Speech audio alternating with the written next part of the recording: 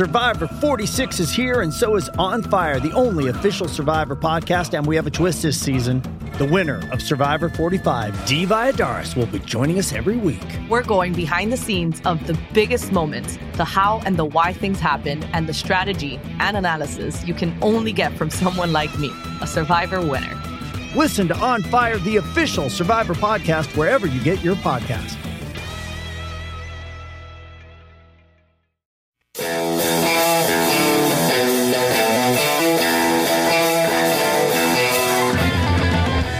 It's time for the Fantasy Points Podcast, brought to you by FantasyPoints.com. Top-level fantasy football and NFL betting analysis from every perspective and angle, from numbers to the film room, with a single goal to help you score more fantasy points. Welcome into another episode of On the Clock. I am your host, Brett Whitefield, and this morning we are joined by Chris Wecht. Chris, how are you, sir?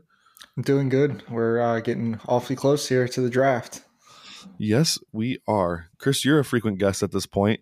Today, do you want to tell the people why you're here?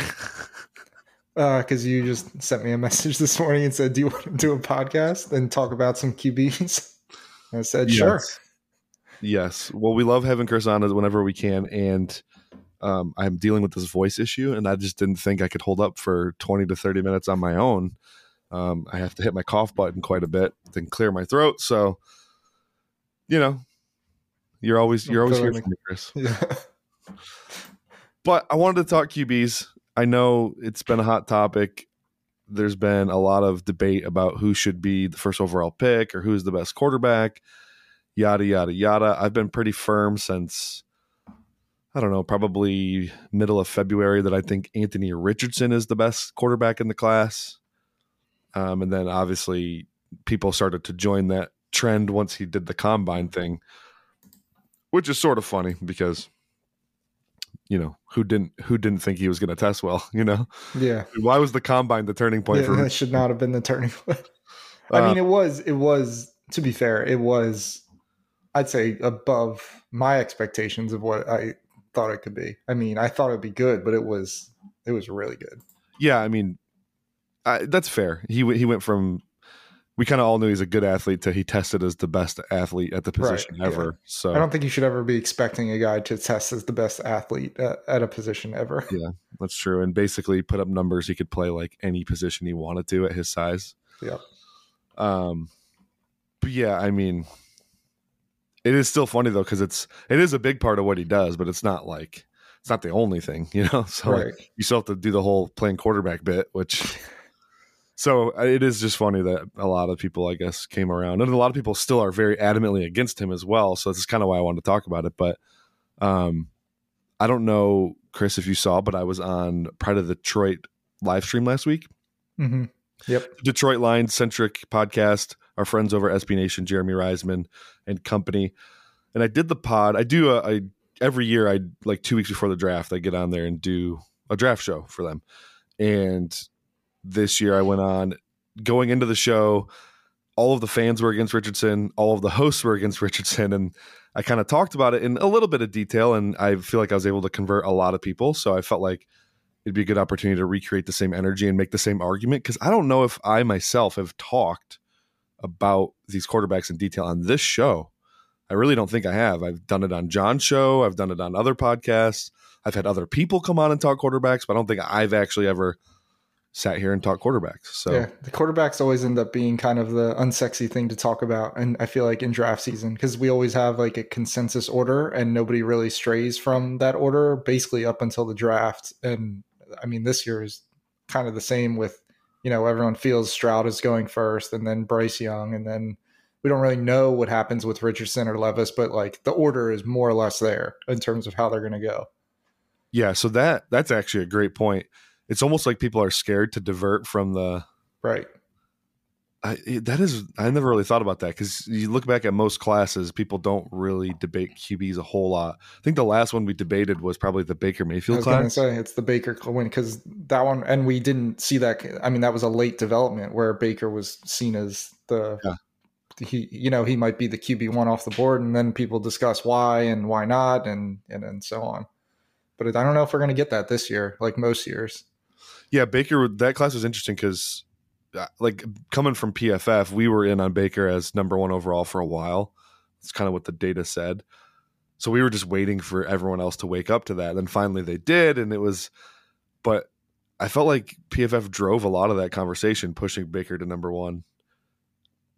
And I remember sitting down with Baker at the Senior Bowl. I actually ran into him at Jimmy John's, like in between practices or something. And, like, we actually – like had lunch together, and I just remember talking to him thinking, this guy, this is a cool dude. Like, he's going to be the number 1 overall pick for sure, just because of personality. And then it's funny because then, like, 5 years later, you're like, wow, that personality is probably the one thing that's keeping him from being successful.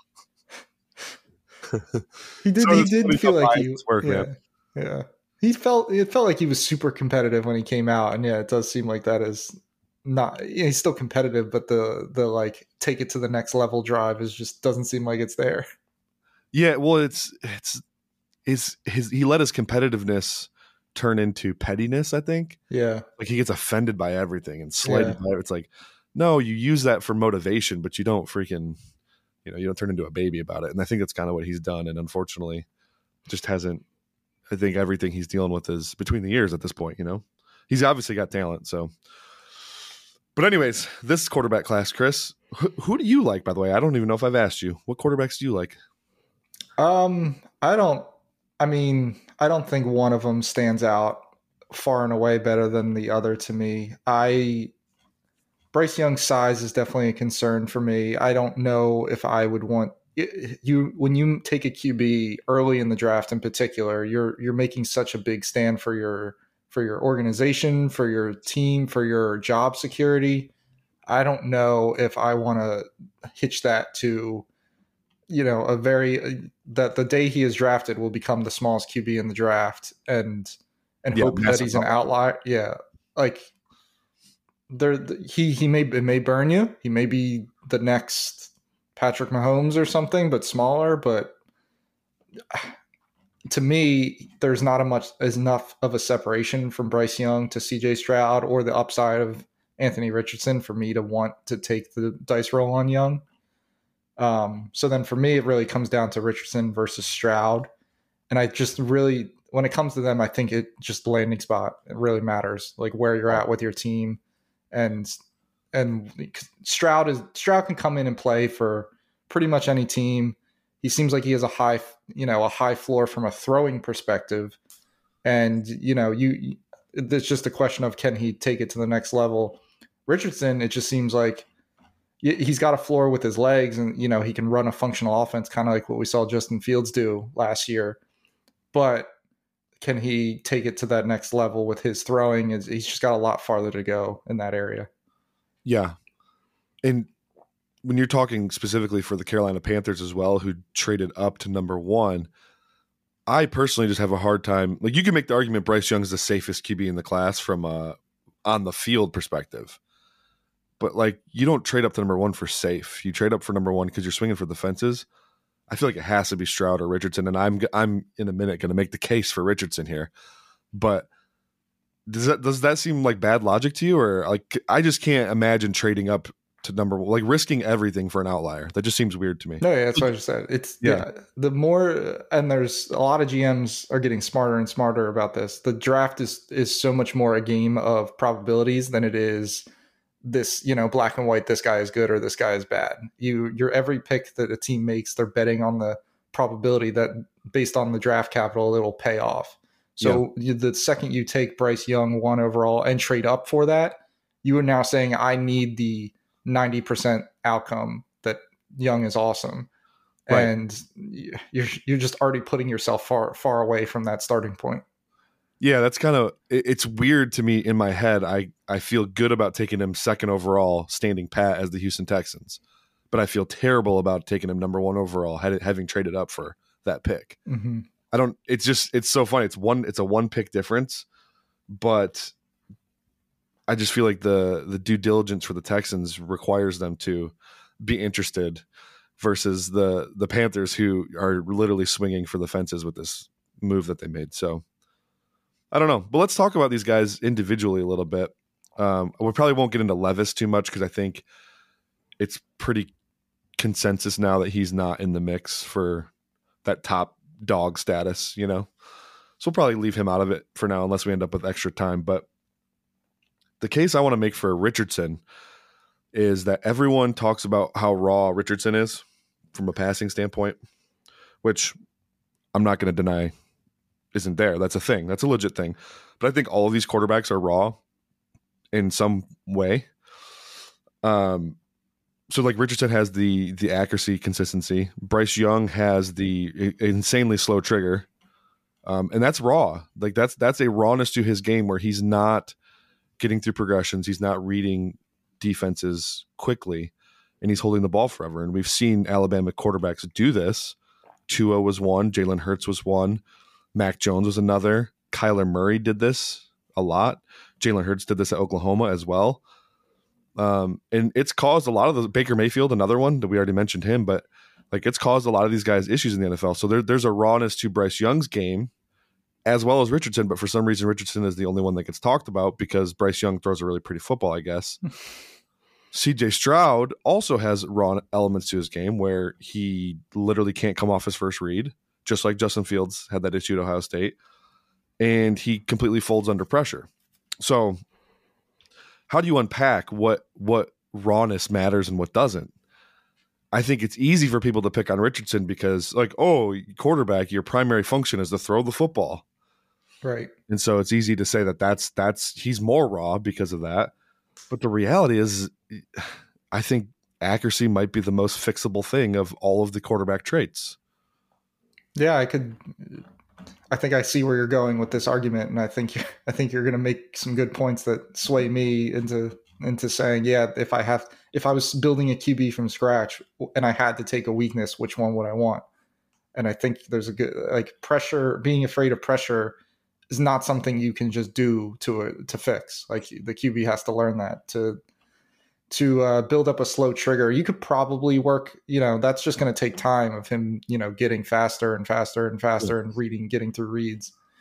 Accuracy, you could theoretically fix without the QB having to do anything. Yes. It's just the receivers on the team could be more open. What passing schemes you're running can be more, inaccurate friendly, we'll call it. Stuff like that. Yep. That's exactly where I'm going with this is, so there's obviously mechanical issues with Richardson's delivery consistently, but even if we step aside for a second and not address the mechanical stuff, you can make him more accurate just by what you put around him. I know on the Take Talk podcast, we've talked about the Josh Allen thing 100 times, Chris. You've been a part of those conversations, but it's worth pointing out, Josh Allen wasn't quite as inaccurate as Richardson coming out, but he was a complete mess mechanically. Was not an accurate quarterback. He gets to the NFL and rookie season does not look like an accurate quarterback either. And then they slowly start to add guys whose game relied on separation. First it was John Brown. Josh Allen gets a little bit better. Then they add Cole Beasley to the mix. He gets a little bit better. Stephon Diggs joins the team. Now you have Stephon Diggs, Brown, and Beasley. By the way, this is a prime Beasley, not the guy you have today. But this was a prime Cole Beasley. And, all of a sudden Josh Allen's like accuracy deficiencies are just gone. Now, did he fix some things mechanically? Sure. But they added talent to the mix. I think more recent examples, you have Tua Tagovailoa and Jalen Hurts. Tua, when he was at Alabama, played with 4 first-round wide receivers. He was coming out of the draft. He was considered insanely accurate. Pinpoint passer, doesn't have the best arm in the world, but he's never going to miss. And his rookie season, he was awful with the Miami Dolphins. Going from 4 first-round receivers at Alabama who were literally always open, like Tua never had to throw into a contested window at Alabama. It was actually incredible. Gets to Miami with busted up Devontae Parker and Preston Williams and a bunch of slugs, and that accuracy just fell off the face of the earth. He was terrible. And then they add Jalen Waddle to the mix, and he gets a little bit better. Then they add Tyreek Hill to the mix, and all of a sudden, there were moments last year people were talking about Tua as the MVP. And we pulled some data about this too. Jared Goff was another one to throw in there. Because when Jared Goff joined the Lions, their receiving core was bad. Like, he had Tyrell Williams, Brashad Perriman, and I don't even remember what other ghost was playing. Caleb Raymond was like their primary receiver. Obviously, towards the end of Goff's first year in Detroit, they ended up signing Josh Reynolds off the free agent wire. Amon-Ra started breaking out. Things got a little bit better before the end of that season, but they took another step forward last year as they added DJ Chark and Amon-Ra St. Brown. But Tua and Hurts are great examples because last year Tua gets Tyreek Hill, Jalen Hurts gets A.J. Brown.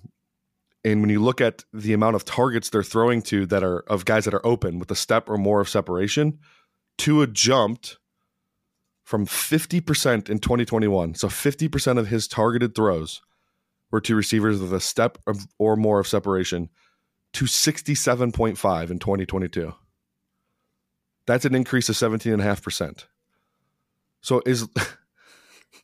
just think about the results it's going to yield. Just simply by giving him better pass catchers, you are going to maximize the efficiency of that offense and that quarterback. Yep. If that receiver is is a decent receiver in any way, which we know Tyreek, Waddle are, that's basically saying they have, Tua can be a step off, a step behind, step in front, whatever with his ball, and there still isn't even going to be a defender there to knock it away. Yep.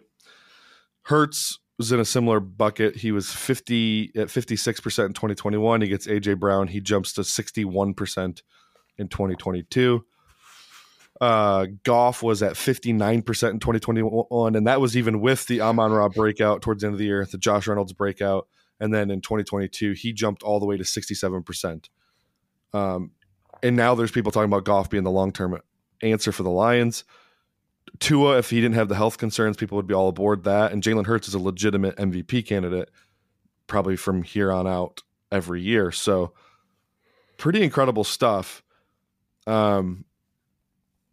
I think the point I'm making is landing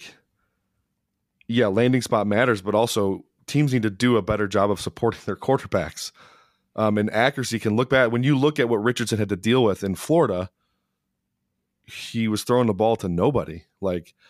He had, I don't even know how many plays. It was probably at least 50 dropbacks this year with a 9-man protection where he's throwing the ball to one receiver downfield. If this is a guy you're claiming is inaccurate, well, you're definitely not maximizing his skill set by doing that. Right. He literally has one option downfield. He's got a vertical route and a check down in some type of 9-man protection. It's bad football, and you're not going to yield good results. So I think people are overestimating how hard it is to get the most out of him. And I know immediately we're going to get a lot of responses like Josh Allen was an outlier, Jalen Hurts was an outlier, Tua is an outlier, but really they're not outliers anymore because this is the new NFL. This is what the NFL has become. Yep. Yeah. Unless you have Patrick Mahomes, you need to surround your quarterback with actual weapons. Yes. And shoot, maybe guys develop into that level of quarterback where they, as they grow and mature and get more experience, they need less weapons around them. I mean, Mahomes started with Tyreek and Kelsey. Yep. That's pretty much it. But, that's two very good pieces to have to start with. And now, as we saw last year, was able to put more weight on his shoulders than relying on his receivers. Allen is going to have Diggs again. Gabe Davis hasn't really turned into anything, but he's not really a separator. So I wonder if that is part of the issue. He's never really, because Allen isn't the most accurate QB. He's gotten better, but he hasn't really taken that next step. Hurts is surrounded by guys. Burrow is surrounded by guys. There's just Burrow's a great one too. Yeah, that's how the NFL is trending right now. Yeah, Burrow's actually another good example. We didn't pull any numbers on him, but great, one of the most amazing seasons in college football ever. Comes to the NFL, struggles a little bit as a rookie. Obviously gets hurt, and he had other issues too. He was never an inaccurate quarterback, but point being, receiving help helps. Or receiving talent helps. They get Jamar Chase, immediately vaults him into MVP territory. Yep. One of the worst O-lines ever as well when he first started too. Yeah, and I'm sure if we dove into O-line stuff too, Chris, we'd bear out some cool information here as well, as far as like, how protection plays into it all. But the thing with Richardson that I really like is he does all of the other quarterbacky things at an extremely high level. Let's talk about pocket awareness and pocket presence. Like this guy, his understanding of what's going on around him, he intimately understands where the defensive linemen are, where those pass rush lanes are opening up, how to step, how to slide, how to, backpedal if he needs to, but he doesn't do that a lot either because he's really good about keeping his tackles clean. But he understands how to manipulate that pocket to buy himself time. And he is actually a throw-first quarterback. Like when you see a guy with his athletic ability, you would imagine this is a dude running around trying to make plays with his legs. That's not really what he does. He actually prefers to set his feet and throw in the pocket. And when he does, it's pretty. It's when that lower half and upper half get disjointed is when he gets a little crazy with the accuracy. But pocket awareness, A+. I think he's probably the best quarterback in the NFL post-snap as well. Or did I say NFL? I meant in the draft. Best quarterback in the draft post-snap as well. So, having a pre-snap read, understanding when to come off it based on what the defense shows you post-snap, and then, delivering to whether it's a second read or making something happen with his feet, he's been phenomenal at that post-snap. And then throwing with timing and anticipation, which is, by the way, that goes into my accuracy bucket, but he has some of the most impressive timing and anticipatory throws in the class. I would say Bryce Young in bulk has more of them, but he also has a lot more dropbacks. Richardson probably does it at a higher rate, higher level, I would say. He's like Richardson's legitimately thrown receivers open, against very good defenses. So we just don't know if it scales basically because he hasn't done it enough. Yeah. Enough volume. Yeah. Less than 500 career dropbacks at the college level. So if you're going to call Richardson raw, call him raw because of that. Like, lack of experience might make him raw. Sure. Hey, it's Kaylee Cuoco for Priceline. Ready to go to your happy place for a happy price? Well, why didn't you say so? Just download the Priceline app right now and save up to 60% on hotels. So whether it's Cousin Kevin's Kazoo Concert in Kansas City, go Kevin, or Becky's Bachelorette Bash in Bermuda, you never have to miss a trip ever again. So download the Priceline app today. Your savings are waiting. Go to your happy place for a happy price. Go to your happy price, Priceline. But yeah, that's so all those other finite quarterback things, he handles pressure insanely well. I don't know if you've seen some of the charts Kev Cole or PFF Move been putting out lately, but sack rate in relation to how often you're pressured, Richardson is on Mahomes level, which is obviously for an athletic guy, you expect that, but that's not always been the trend. Like Hendon Hooker's the opposite side of the spectrum. He's a very athletic guy as well. He takes a lot of sacks. Some of that is that off of that Josh Heupel offense, the RPO heavy stuff. Like the college game is charting him with sacks more often than he probably should be because they're technically runs. But I digress. Point being, Richardson handles pressure insanely well, better than CJ Stroud. I think he likes to deliver the ball on time better than Bryce Young as well. So from like an actual quarterback play standpoint, Richardson is actually really developed in my opinion. And his throwing mechanics, the only real thing that gets him in trouble is that lower half. Like when his feet aren't set and he doesn't have that proper weight transfer, he gets really wonky. But when you look at the arm, especially for how long his arms are, I don't know how well you guys know throwing mechanics, but there's basically 5 checkpoints and he hits all 5 checkpoints in, relatively smoothly. His delivery actually looks similar to Patrick Mahomes. Mahomes is a little more full, like between 3/4 sidearm, where Richardson's more 3/4 delivery, but they hit the same. They hit the 5 checkpoints pretty much the same, and it looks very similar. Yeah, I mean, you're making all great points.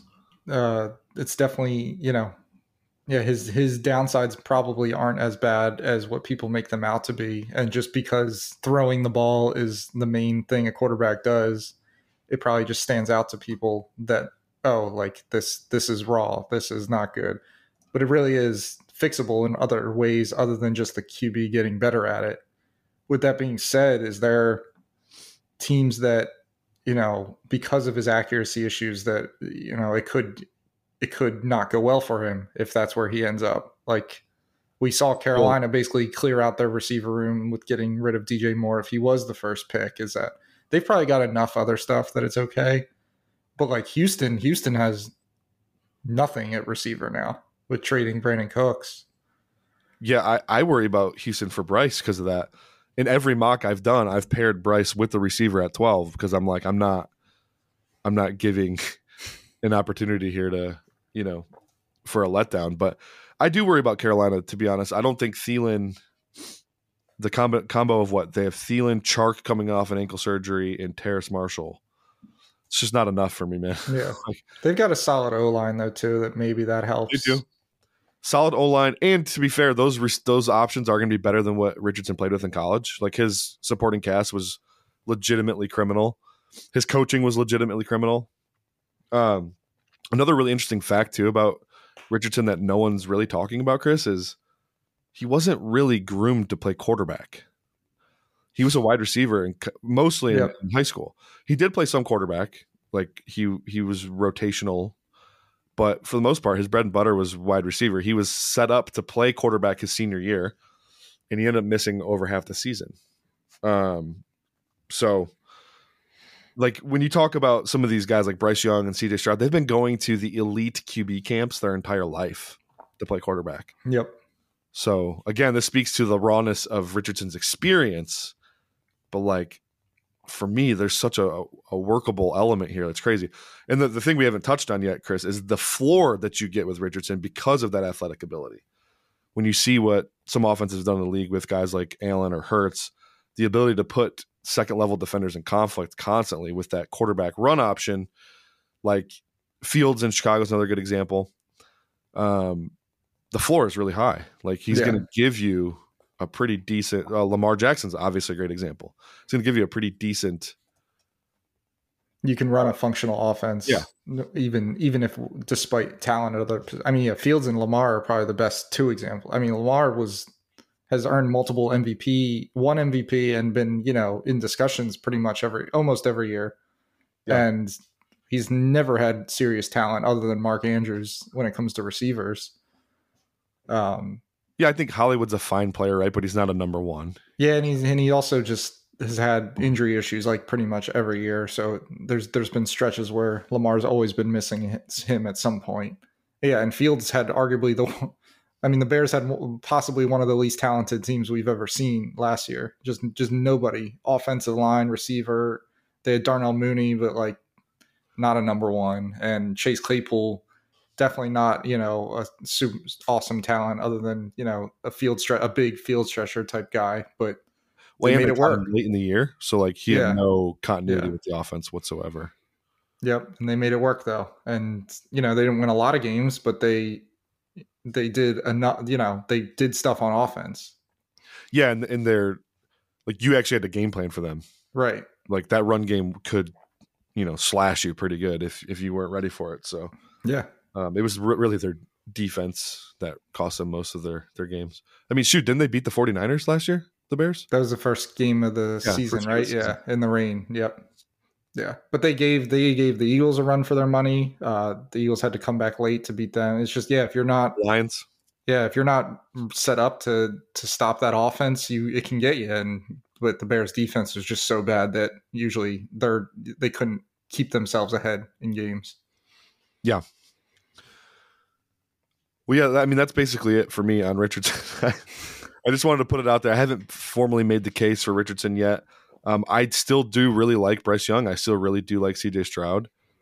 Do you think the lack of experience can be a sign of better things to come in that you think he's advanced in terms of his feel for the game, his pocket awareness, how he anticipates through it? When you say that, I would think, all right, well, if this guy can do this on 500 dropbacks, what can he do when he has 1,000, 1,500, 2,000 dropbacks? Yeah.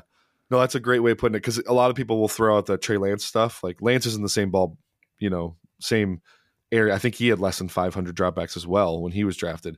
The difference between the two, one, Richardson's doing what he did at a SEC level, which is basically pro football. obviously Lance is coming from FCS, and then 2, Lance wasn't near as competent in all the other facets of playing quarterback. He played in a dominant pro style system that dominated his level of competition, even when he wasn't the quarterback.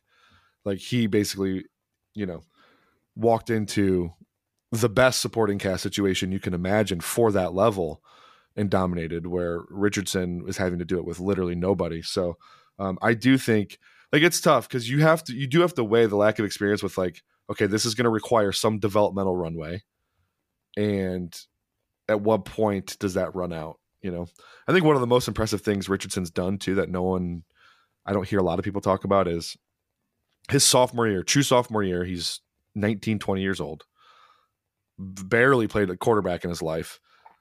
The incumbent starter at Florida is a 5-star player in his 4th season, and Richardson unseated him by the end of the year and forced him to transfer, and that's Emory Jones. Now, is Jones the best quarterback in the world? No, Richardson's definitely a more talented guy than Jones. But point being, with the politics that go on in college football, you don't see that happen very often, where a 5-star quarterback in his senior season gets replaced by a lesser recruited, quarterback that's significantly younger than him. Right. So that's a super impressive feat. That tells me that, as flawed as the Florida coaching staff was, they were able to see, like, there is definitely something special about this kid. We have to try to figure it out. Right. They just didn't do a good job of figuring it out necessarily, but yeah. Yeah, and Lance, I mean, you brought up Lance. We don't know for sure that Lance isn't good either. He still just hasn't been able to stay on the field. So, like, the jury's still out on him. I mean, it doesn't look great, but you'd be crazy to say, oh, he's definitely bad at this point. That's a great point, and he probably landed in one of the better situations possible like Kyle Shanahan with those weapons. Like, come on, right? Be great. Yeah. Put Richardson in that environment, and I would bet on him a million times as well. So, does Richardson need time to, like, if he got drafted by the Panthers or a team like the Lions, where he could definitely sit behind Jared Goff? Is that better for him, or do you think him playing sooner than later is what is best for his development?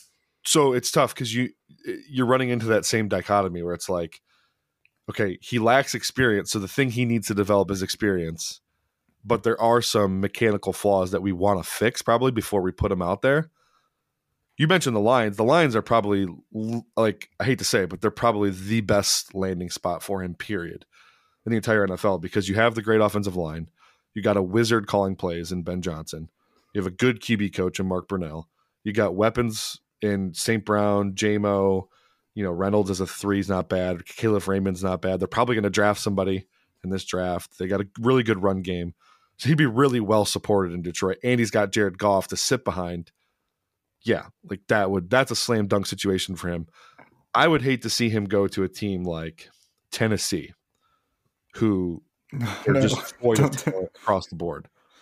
Yeah. Like, yeah, him and Henry might be the nastiest run game in the league. But, like, Treylon Burks is not cutting it for me as my number one like, Treylon Burks has his own developmental flaws that he's trying to get through. And now you're going to add, like, he's not a precise route runner is one example. So you're adding not a good separator, not a precise route runner to a quarterback that's struggling with accuracy. Like, it's going to look like Malik Willis and Treylon Burks, like, yeah, they'll connect on a 51-yard bomb, but everything else is going to suck. So that would be a nightmare. I would worry about Carolina, but yeah, ultimately you want to get him in a situation where he doesn't have to play right away, but as soon as he's ready, you can unleash him. I'd argue the Lions are probably the best landing spot for any of these QBs in the draft. Yes. There's not a better landing spot for a QB than the Lions, just for all the reasons. Yeah, at least not at the top, but even, probably in the whole draft. I mean, I can't think of a later team that would necessarily be better either. Yeah. With, a path to future starting potential anyway. Like, yeah, obviously it'd be awesome to be on the Chiefs, but, you're not playing. Mahomes is going to be the starter. No, for reasonable teams in the market. Yeah. I was thinking maybe Tampa Bay, but their offensive line is probably scary enough to not want that.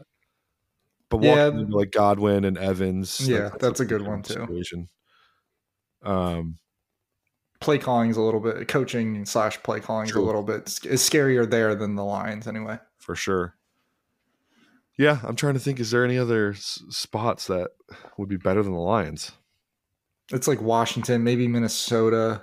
But yeah, I would still take and Richardson would be interesting together because of the Mahomes comparisons, obviously. Yeah, but I'd still take the Lions over both those. Yeah, I don't think there is a better one. Yeah, that's a good point. So you heard it here first, folks. Detroit, go get your boy. And it looks like he will be available at 3. And realistically speaking, this is a draft podcast, so we might as well talk about it. But getting from 6 to 3 is they have the capital. Yeah, that wouldn't be that expensive. And spoiler alert, we are doing the fantasy points staff mock right now. And I was controlling the Lions, and I did trade up to 3 for Richardson. So that is a spoiler there. But if the board does play out CJ Stroud and then Bryce Young, I feel like there's a bunch of teams that need to call about 3 for sure. And the Lions should be first. One last thing before we end. What is the chaos event in terms of, because we already said like everyone's Stroud, Young, and then whatever after that. What is the chaos scenario on draft night of the order these QBs go off the board? Like nobody knows what they're doing. Like all the teams are now scrambling because so and so went first overall instead of Stroud or something. The chaos event is if the Houston Texans have more than one guy they love, and they take a position player at 2 and then try to trade up from 12. Oh, so you're saying it's not even whoever goes Stroud at 1 is not, it can still go at 1 and then it still be chaos ensue. Yeah. So Stroud go 1 and then Houston say goes Will Anderson Jr. Yeah. And like Lance Zierlein actually kind of played with this idea in his last mock, and he wasn't claiming it was sourced or anything. He was just saying, hey, this is an avenue no one's really talking about. But if you like, say they like Bryce Young and Will Levis. Now they remember early in the process, they were linked to Will Levis of him being their guy, which makes so much sense for reasons I won't get into on this podcast. But like that would actually make sense. Cause how high do they have to get for Levis? Like 7 maybe from 12. Yeah. From 12. Yeah. They could do it if at all. They might not have to move at all. Well, that's true, but I think they probably still would just to make sure, because you can't risk not getting the quarterback. You'd probably want to leapfrog Tennessee just to be sure, at least. Yeah, leapfrog Tennessee, and then but the chaos component that you're talking about. So now you'd have Stroud 1, and then all the other quarterbacks available at pick 3. Like Arizona would have 17 trade offers instantly. I mean, it would be absolutely crazy. Well, see, I would think that would reduce the trade offers because teams now saying, all right, well, there's one more QB that has to come off before they can get to us now. Teams don't think like we do. Like we look at our board vertically. Oh, okay, if Bryce Young's not there, I'll just take CJ Stroud or whatever. That's not, teams aren't going to, they're going to have one guy. So everyone that wanted Bryce Young is now back in the mix because he's available at 3. Right. So if Bryce Young was their one guy, now some teams might have 2 guys, like we said, but there definitely aren't going to be teams that like all 4. That's just a fact. Most of the people I've talked to, league people, on average, teams have like 14 to 16 first round picks this year, which is low. That's a low number. So, and that's going to be a different combination of players for every team. But point being, like everyone's board is going to be dramatically different. So I think the chaos, I think that would be the best way to unleash chaos on the draft, was if Bryce Young didn't go 2nd overall. Yep. And a position player went there. So. Yep. All right, Chris, that's going to do it. We're going to get out of here. That is the push for Richardson to number 1 overall pitch from Brett with the assist from Chris. And that's going to do it. Yeah. So thanks for listening. Talk to you later. Thanks for tuning in to this edition of the Fantasy Points Podcast. Remember to subscribe, rate, and review on your favorite platform. And come join the roster at fantasypoints.com.